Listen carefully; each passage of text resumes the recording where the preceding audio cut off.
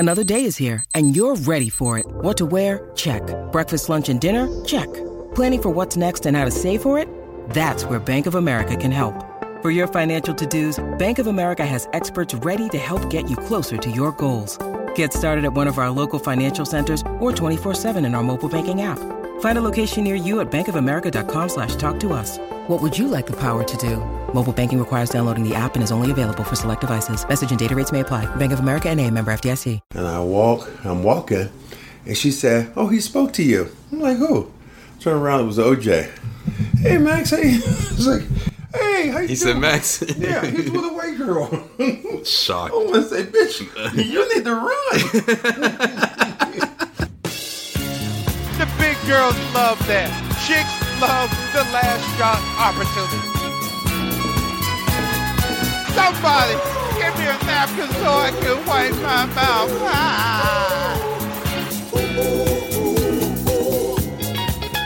Run up out of here, girl. What's wrong with you? What is wrong with you? You fuck around and get yourself killed. You tripping up in here right now? All right, so Max calls me first thing in the morning, has this great idea for an episode, and it's called In a Split Second. And Max, I'm going to let you explain exactly what you mean by that, because it's a great idea. I can't wait to get started. Well, the thing was, I started this morning, I don't know why I woke up this morning thinking about things. You normally don't have your dreams, but that one held on to me, and I just started thinking about it in a split second, kind of what happens in life. And I was thinking about some of the most horrific things that have ever happened. To me, it would have been 9/11. I think we both talked about that. Agreed, yeah. Know, just the drama, the circumstances, all the things that happened to change this country in a way that we would, don't even believe now. But then I was thinking, like, well, what was sports related that we think about that could have been tick-tock? And for me, it was OJ, the verdict, that day. I think that was a pucker butt effect for everybody. Mm-hmm. Everybody held their breath, and they did not know what really to do. I think they all looked at it like, oh my God, what, this is going to, actually go down. And I remember trying to get to certain areas, and it was, so I could actually see it live. I could hear the response live from other people. And by the time I got to I ended up getting to the airport, and there were people there, and it was just a shock and awe. It was just like a glaze was over the entire country for that particular day. And then you look back on those moments, and you can see I think we'll even have a little tape on it, just how polarized the country was for that particular moment. No, not sports related, but O.J. Simpson was a sportsman. That we always thought about the great football player, and then the guy doing the commercials, then doing the movies, and then eventually now just his reputation was absolutely destroyed. And the craziest thing about it, after all that happened, two things connected. One was after the verdict, it was maybe 4 months later, I found myself, I was in a Donald Trump property down at the Doral Country Club in Florida in a steam room. And it was Black Enterprise magazine had a celebrity tennis and golf tournament. And across from me in the steam room was me and Johnny Cochran. Wow. And I was like, what in the world? How could, that happen? And I just spoke to him. It was something normal. I didn't ask him anything about the trial because I know he didn't want to hear that. But it was like so many people who were at that celebrity tournament just had this, they saw Johnny Cochran in just this, I don't know, somebody who protected or who somebody who won a case, one of the most dramatic cases of all time in our country when we start thinking about it. What did you guys talk about? What did you ask him about? No, we didn't even talk about the trial. We were just talking about the golf tournament in particular. And, it's so ironic, maybe 4 years later, I'm down at the Atlantis resort in the Bahamas. And I'm walking by a gentleman, And the lady I was with at the time said, he spoke to you. I was like, who? I turned around, it was OJ. He was with a young white girl at the time. Oh, girl, what's wrong with you? But it was just like, he's like, hey, it's like, Cornbread, how you doing? What's going on? I'm like, okay. So it was. You didn't give her a no, take care of yourself. I ain't say nothing like that. I just kind of spoke to him, and we kind of kept it moving. But it was just so ironic how I end up seeing OJ and seeing Johnny Cochran. Okay. At that particular time. That's wild, man. My favorite documentary is easily, hands down, the 30 for 30. Mm-hmm. Made in America, O.J. Simpson Made in America documentary. I mean, to this day, I must have rewatched it about 3 or 4 times. I have to watch it at least every 6 or 7 months because I'm so fascinated by it. And obviously, I was too young at the time. I didn't understand the magnitude of it. I mean, I remember it going on. I remember people talking about it and the jokes you heard or whatever as you saw, whether it was the skits or the sitcoms or whatever, constantly making references to it. But once I really understood it, and by watching this documentary and honestly watching others, and I've watched a bunch of documentaries on it, what I get from it is just this country was completely divided because of this case. What was that like? What was like? It was incredible just to be around, to see people of color.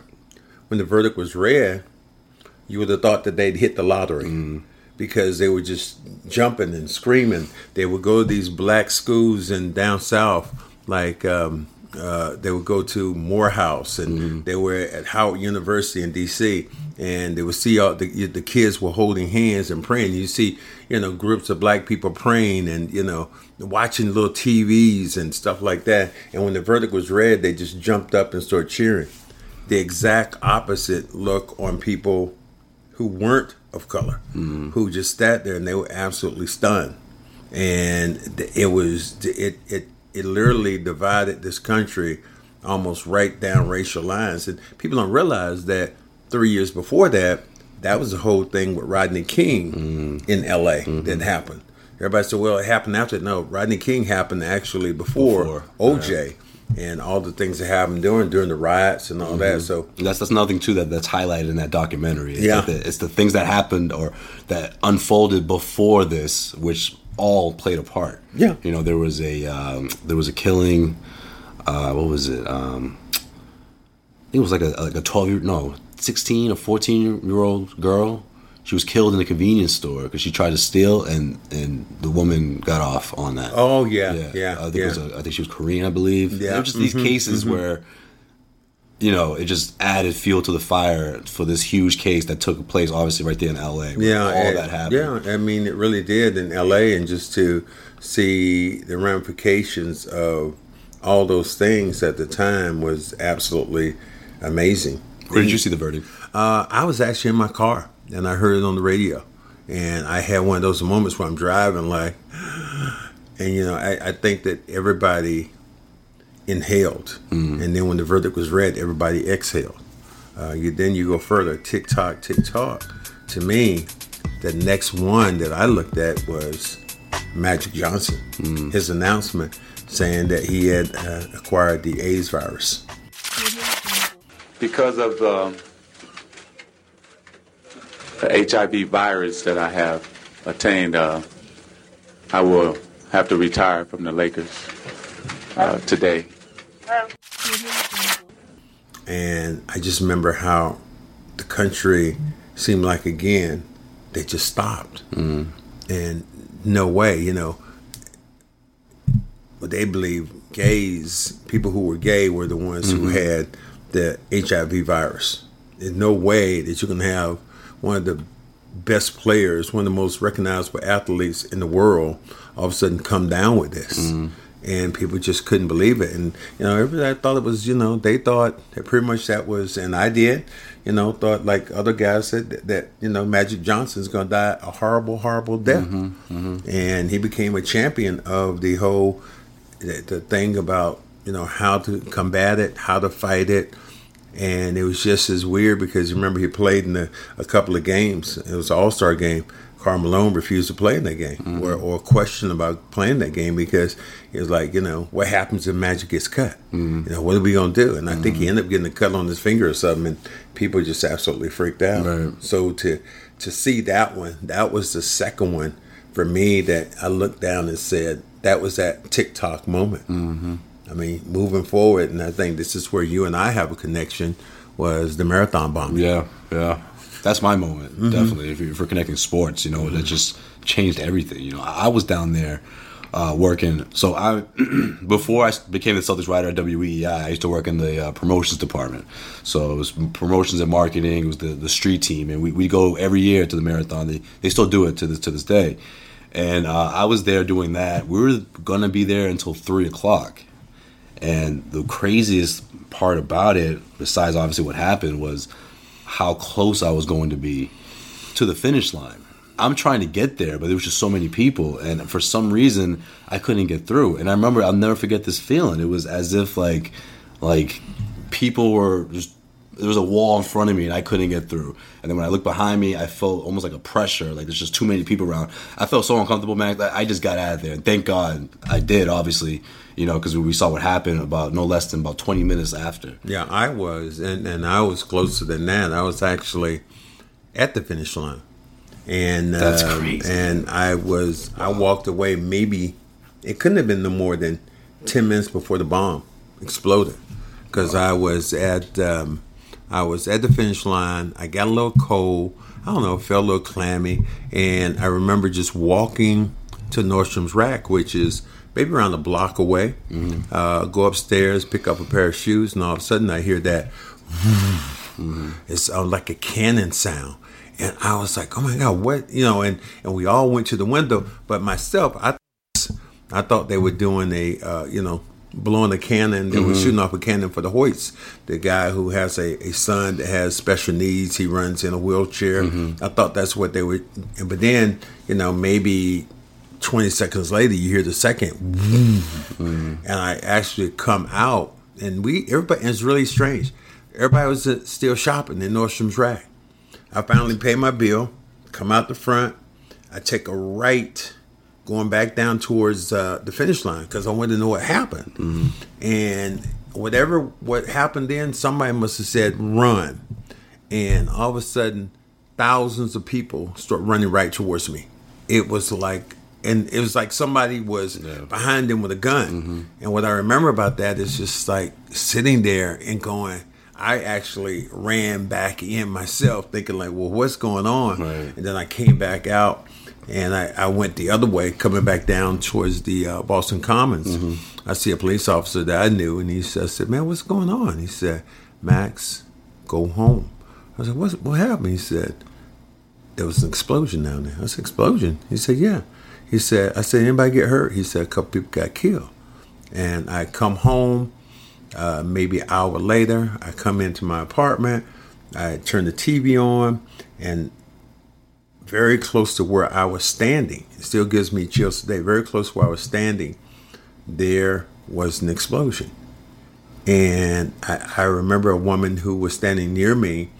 Before I left, she had on an Ethiopian garb, and I remember seeing her on a gurney, them, kind of wheeling away. She was bloodied and stuff like that. So it was just one of those moments, and I'm going to digress because, we went to 9/11, and that to me it wasn't a sports moment, but a non-sports, whatever moment kind of connected to me when George Bush, the president at that time, goes to Ground Zero and said, the people who blew this building down, they're going to hear from us. But the moment that I was talking about from a sports standpoint, if I ever got a chance to talk to the former president, I'd ask him how it felt going before 60,000 people with a bulletproof vest on, going to a mound and throwing a seed right down the middle with a bulletproof vest on. And the moment was just so surreal. And the way he looked at the crowd and the crowd was into him, I will never forget that particular moment tied in with 9/11. Yeah, you saw the response from the sports world. Yeah, it was just I love that about this country. That's what I love, that everyone can come together with sports. I mean, sports is just that common. It's just we all had that in common. We all obviously people cheer for different teams. But then you see everyone come together, whether you're a liberal, whether you're a conservative. We did. We don't have that anymore, though. Do you understand that that's not like that? Because now, even to the point where LeBron James has talked about, how the president was using sports to divide people. That to me is absolutely appalling to me. I mean, I knew this when, things happen and then you see some of the issues that go on from there. But, that's a whole nother issue that we could probably talk about some other time. But it's just really, you talk about being a uniting force, sports, that day has come and that day is now gone. That's awful, Max. I hate that, though. Yeah. It's awful. I mean, you talk about the Boston Marathon and seeing people come together.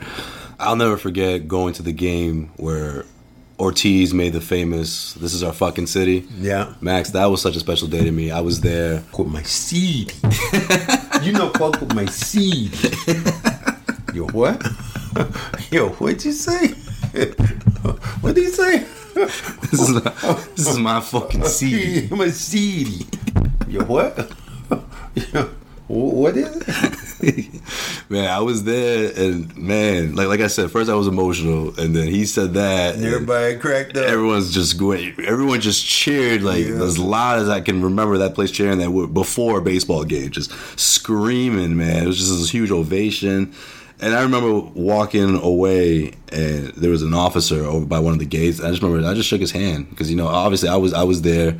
And while I'm running and trying to get the hell out of there, they're going the opposite way. Yeah. And I had a newfound respect for the first responders and officers that sprung into action. There was that fire department that's right there, firehouse, man. The way things, you talk about TikTok, the way things changed. Those guys were hanging around, laughing, smoking cigars, and all of a sudden they just sprung into action. Racing down, down Boylston. I guess that's why you say in your lifetime, we talked about the Mount Rushmore thing, but I think that's why you think that David Ortiz is in that conversation. Absolutely. And that was the year they won it all. They had no business winning it all. And then what he did for putting the city kind of on his back during that time to kind of, bring it back. I understand that. I thought he was, I just, you and I laughed, and then I said that to you, which I thought was one of the funniest things, is when, of what you call him. You never call him, Big Poppy. Oh, no, I don't do that, man. Why? No. You know the translation of that? I know what it is, yeah. Would you ever call another man Big Daddy? No, what? That's what the entertainer said, I said one of his boys said to him one time, you can just call me Delicious. I ain't calling no other man Delicious. But I mean, how many times? But how many you say that? But your culture. If a man told you, "Hey, call me Daddy," look, you gonna call that dude Daddy? How many people and you are? Would you say Hispanic descent? What would you say? Yeah, I'm Honduran. Both my parents are from Honduras. So you're in that vein. But people who are in that vein? What do they call them?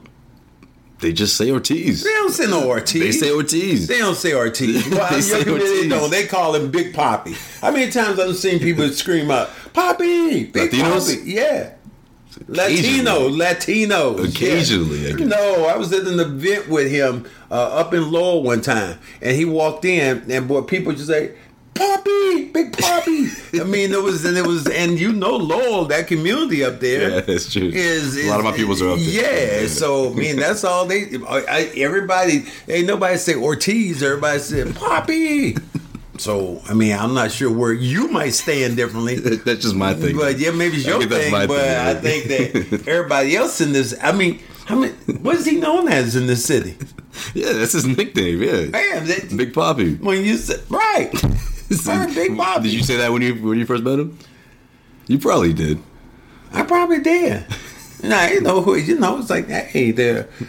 I don't know. He used to go to a lot of games. You know what? He used to rock I wouldn't say that. He used to rock the Ray Allen jersey. Yeah, I wouldn't say that. I think when I saw him, I did. I said, David. I called him David because I would call most people by their that's a grown ass man. I would call, I would call most people by their first name, whoever it was. I mean, like I wouldn't call Paul Pierce the Truth. I wouldn't say, "Hey, Truth," or nothing like that. No, it's Paul. Something like that. And if he asked you to call him Delicious, you wouldn't do that. Oh either. God, please. So I think that there are ways that you look at stuff and you're going, that I'm not doing. I wouldn't be that at all. And before he said that, they had shown like a video montage of just what happened and people that we lost, on April 15th, and it was the Hallelujah song. I forget the guy's name that sings it, but man, it brought me to tears. Like I was emotional. I can't even describe it exactly like how I felt, other than just saying I was drove. How that sporting event turned this city into something else. To the words Boston Strong. Right. To people at the game. To survivors. To the first responders. It was a time that I will never forget because, like I said, I happened to be there. And then I go from there. I say TikTok. And I look at another event that happened to me, and this one is kind of typical Cedric Maxwell. The Democratic National Convention was here in Boston. 2004. 2004. Yep. And I am there. I'm there in the in the Boston Garden. And I get a little tired. So I said, I think I'm going to go home. I leave. There was some guy going to speak. And I'm like, I think I'll go home. And I walk out the door. I come home. As soon as I get home, somebody said, "Man, did you hear that speech?" I'm like, "What speech?" There was a guy named Barack Obama. Barack Obama. Yeah. They couldn't. Nobody could get it out. Right.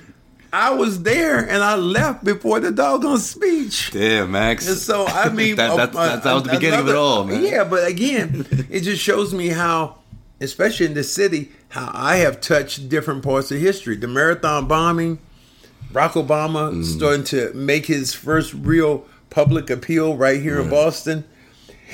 It was just, there are times in my life that I look at it going, man, that is absolutely crazy. And, and who I am and how you connect it, between those two particular things, which is crazy. And that was not a sporting event, but held at a venue at the Boston Garden. Right. That's a sporting place that connected it somehow all together. Yeah, while he's speaking, your number was right above him.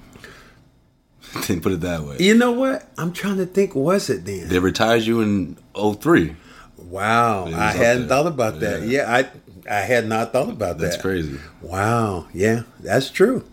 I hadn't thought about it being at that time. And you're the last number, too. Yeah, at that time. Most recent one. Till that stiff Paul Pierce got in there. Yeah, that guy Paul, right? Yeah. Mm-hmm.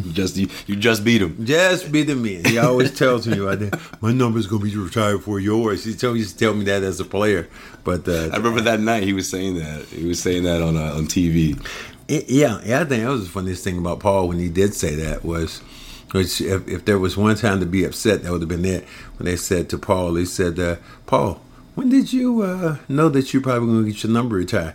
He said, "When Cedric Maxwell got his retired, I knew I was getting mine retired." I was like, "Here's Paul, still kicking him. He's my boy, but man, you just think about how that is. Just as the one thing I did have over him, I should say, tell him all the time. I said, "But dude, you're a pretty good player. You're really good." He's like, "Yeah, no, I was a good player. I was a great player." I said, "But your number's not retired or nothing." So he was hot when I used to say that. So when I finally had to go to an event that they were retiring his jersey, I actually was in the audience and they asked me to come up, and I had a glass with me. And I think people thought I actually had a drinking problem. But I took my glass with me so I could get up to the podium. And when I was talking, I said, I've always teased Paul Pierce about not being, up in the rafters with all the greats. And then I put my glass up that had the champagne, and I said, "Here's to you." And everybody said, "Oh, that's why he had it. That's why he had the glass." That was your prop. Yeah, so that was my prop. But people thought like, "Man, this dude got a drinking problem. He's been drinking all night." Yeah, he got to carry his thing up. He still got champagne. Like, they're gonna give you some more, dude. So Yeah, those were moments that you think back. Even think about this, we talk about moments that happen even in this city or elsewhere. Another great moment in sports to me, I always say, and this is before you, was the Ali Frazier fight one, which was at Madison Square Garden. Again, the country stopped. The country was divided, but it was a healthy divide between two champions, one champion and one former champion, and or as he said, the people's champ. Right. And the country. Wow, I'm sure, Joe, if you had been around for that, the celebrities that went to that particular thing, it was. I just remember. All the great actors and the actresses and football players and everybody had to be there for that particular fight. And it turned out to be one of the greatest fights maybe ever that was in our lifetime. Who'd you watch it with?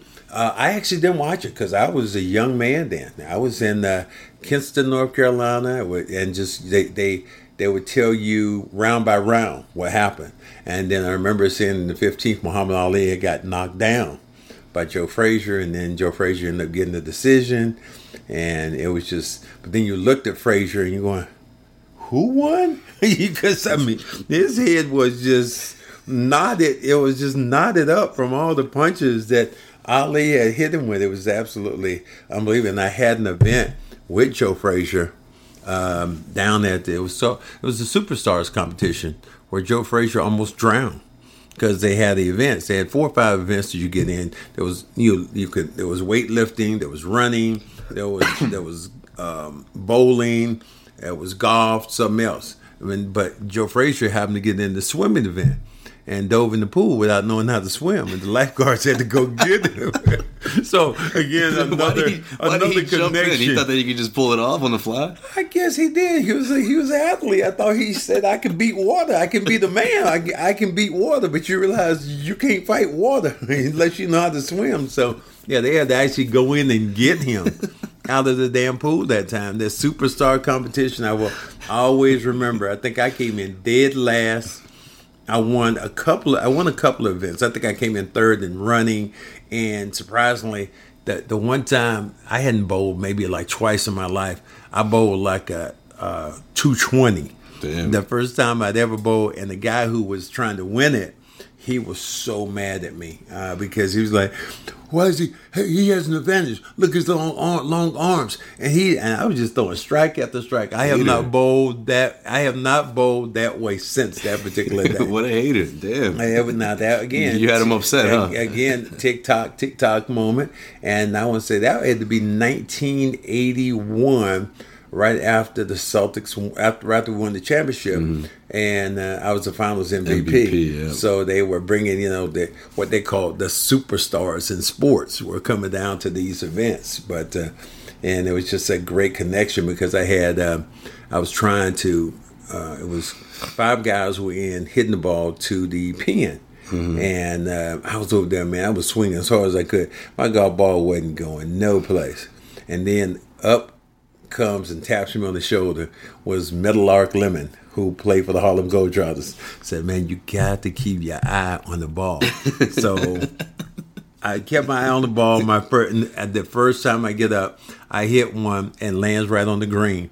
And from then on, everything else went in the water. But I was just so happy just to get it, over there instead of getting a 5-foot dribbler. Right. So that was another moment where you're going, as that clock was ticking about things that happened to you. This episode of the Cedric Maxwell Podcast is brought to you by good friends over at Blue Chew. Right now, when you head over to BlueChew.com and enter the promo code Maxwell, you'll get your first shipment absolutely free when you use the promo code Maxwell. All you have to pay for is $5 for the shipping. And trust me, you don't want to miss out on this opportunity, fellas. Yeah, you don't. I mean, we're not talking about chewing gum. We're talking about adult chewing gum. And if you want a little extra pep in your step, then I suggest that you follow through. I tried it, and man, there was some happy. There was some 2 happy people in the room. Again, that is BlueChew.com. Blue, just like the color, BlueChew.com. Enter the promo code Maxwell. Just for listening to this podcast, your first shipment is absolutely free. Only $5 are asking for for shipping. So And ladies, you can go get it for your men too. That's right. You just can't use it yourself, but you give it to your man. Maybe that's what you want to enhance his performance. BlueChew.com. Enter the promo code Maxwell. Only $5 for shipping. First shipment is absolutely free. There was another TikTok moment. The TikTok moment was, when the Patriots were down 28-3. Incredible. That was like that. I don't think you can say they had back-to-back moments actually, because don't forget that the interception, Malcolm Butler. Yeah, I remember that. TikTok, man. Yeah, but that changed everything. Yeah, but the odds of you winning that game, being down 28-3. Yeah. Atlanta would never be the same again. They made that franchise will never be the same. They made T-shirts from that, just that score. Absolutely, and people, and that's a rallying cry for people around here. But I can't even imagine, what? Because I remember the owner for the Falcons being on the sidelines. No, he went downstairs. Yeah, he went to the lower bowl. Yeah, he was pumping his fists and on the floor, on the down on the field and doing all that stuff. And all they had to do was that one play was when he got sacked and put him out of field goal range. Yeah. And he had to kick the field goal and they would have won easily. But he. And you knew once they tied, it was over. It was over. Oh, it was done. Once it went to overtime, it was like that's it. It was done. It was a done deal. You're in their head at that point. It was like done. Kansas City. You knew that whoever got that ball at the end was going to be the winning team. Yeah. Brady, to his credit, marched down. I mean, I just don't. I don't even think there are words anymore to say for Tom Brady when you think about his athletic achievement, because. If you think as much as, gosh, I love Russell and his athletic achievement. Those two guys, it seems to me, and I could be sacrilegious here because of the championships that Russell won. Mm-hmm. But man, aren't they on the same plane? Absolutely. I mean, aren't they on the same plane with this man winning, dominating a sport, winning that many championships? And then the biggest thing about Tom Brady is the longevity that he's had at that position. And he's watched the game evolve and change around him. Russell played for 12 years, 11, 12, maybe 13 years. Where's Brady at now? How many years is this for him? We talked about Vince Carter before and playing in 3 decades. He's about to do the same thing. Yeah. He got drafted in 2000. Yeah, and he will play. And will he play? And the Patriots aren't even thinking about him not playing. Because he's still playing at a high level. Yeah, they're not even saying that, we need to draft a quarterback. We good. we all set. This guy's old. They already traded away, what's his name? The one that was going to take over. Garoppolo, yeah. I mean, how old is Brady now? Brady's 41. 41, That's a long time in a game like that's so competitive. And for him to be, I don't know, and this is a funny thing, I don't know who's the slowest, him or Larry Bird. I really don't. I mean, Larry was slow as Christmas, but he just got it done. Tom Brady. I think everyone holds their breath whenever he runs out of pocket. When he's out of the pocket, running, he runs like a Clydesdale. I mean, and with those shoes on, the white thing, he reminds me of the Clydesdales running.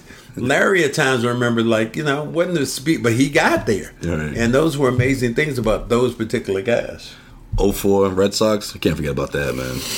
No, it's hard to forget about that. But down 0-3, TikTok. That was TikTok. But you can TikTok all you want to. We don't even really remember who they beat for the World Series. We don't even know. It's like, I'm thinking about it now. Who did they beat? I have no idea who they beat for the World Series. St. Louis. Okay, they beat St. Louis. Okay. Yeah. I didn't even know who they beat. But the celebration it paled in comparison to when they beat the Yankees. Absolutely. When they beat the Yankees, man, Max, I followed that entire series. Yeah. I wasn't sleeping.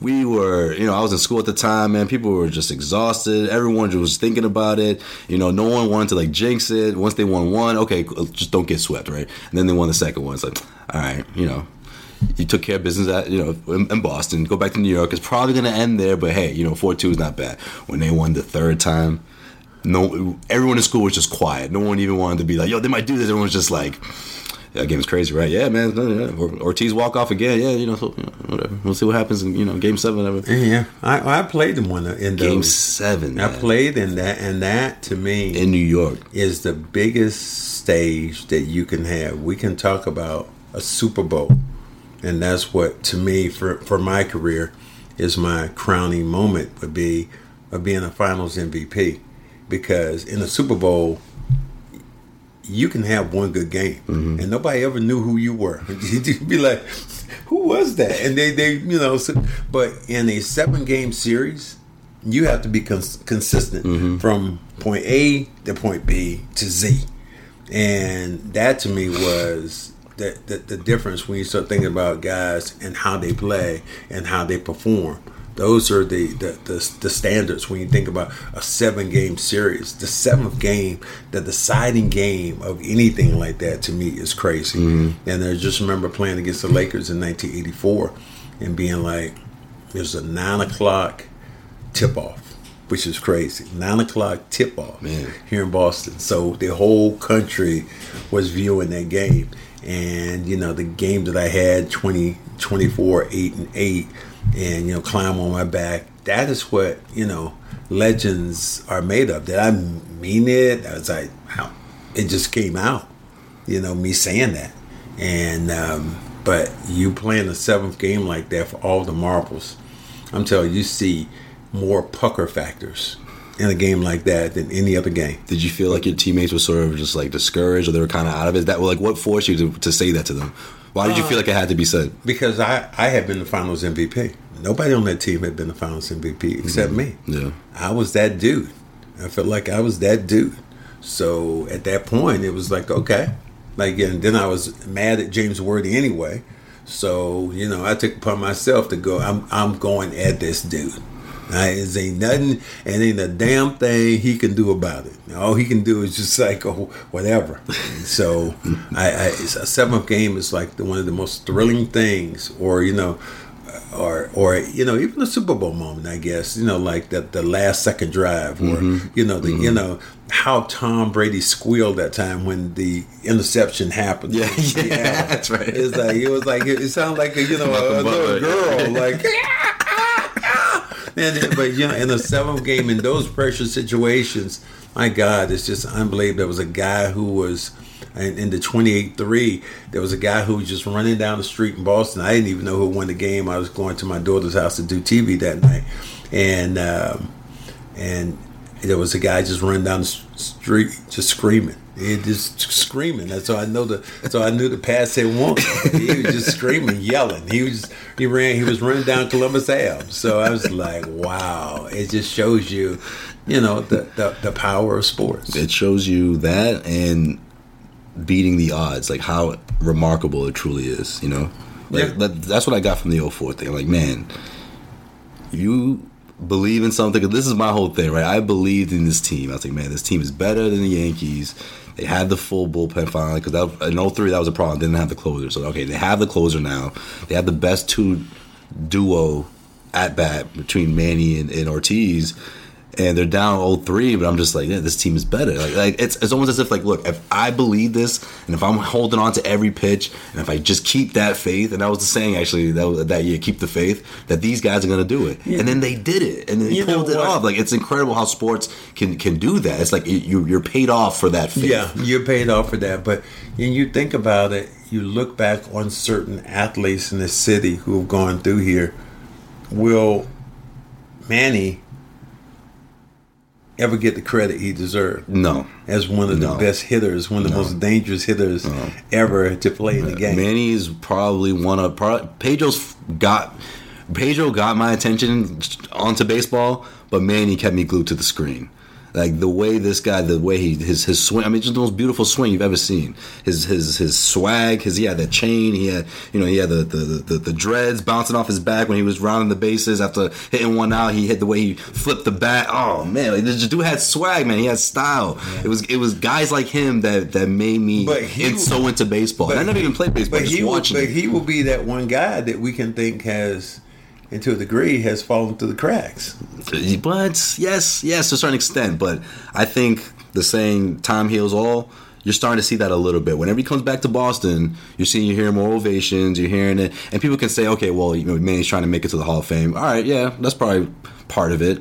But also the other part is I think people are remembering those years and they're thinking, hey, that was something really special. Yeah, that's something we may not see again. Yeah, but I'm just saying that as an athlete who was here, that seems like he's one of those guys that people just didn't think. And I always think of and I'm not a Hall of Famer, but I always think of myself in that vein of how I played, and I almost think about myself almost like Manny. And the fact I'm that dude. You fell through the cracks? Some people I fell through the cracks because your jersey's retired and all that. So I'm beloved, but still in that vein, I can kind of appreciate him more for who he is, playing with great players, and in a sense having to take a back seat. That to me, that to me is like the thing. I always said, with myself, the first time I played against Larry was. I remember giving the slow clap. There he comes, Great White Hope. And I remember guarding him the first time, and then the second time. And by the time I got through guarding him, I remember the first black guy I could get to. I went and said, "This freaking white guy can play." The hype is real. Yeah, but I was just like, so you must be crazy. I'm averaging 19 points a game. I'm the man up in here. Ain't nobody going, no slow ass white boy gonna come in and take my shine. That ain't gonna happen. And then I just had to fall in line to greatness, and that is one of the hardest things I think that some players can't do. Chicks love the last shot. The big girls love that.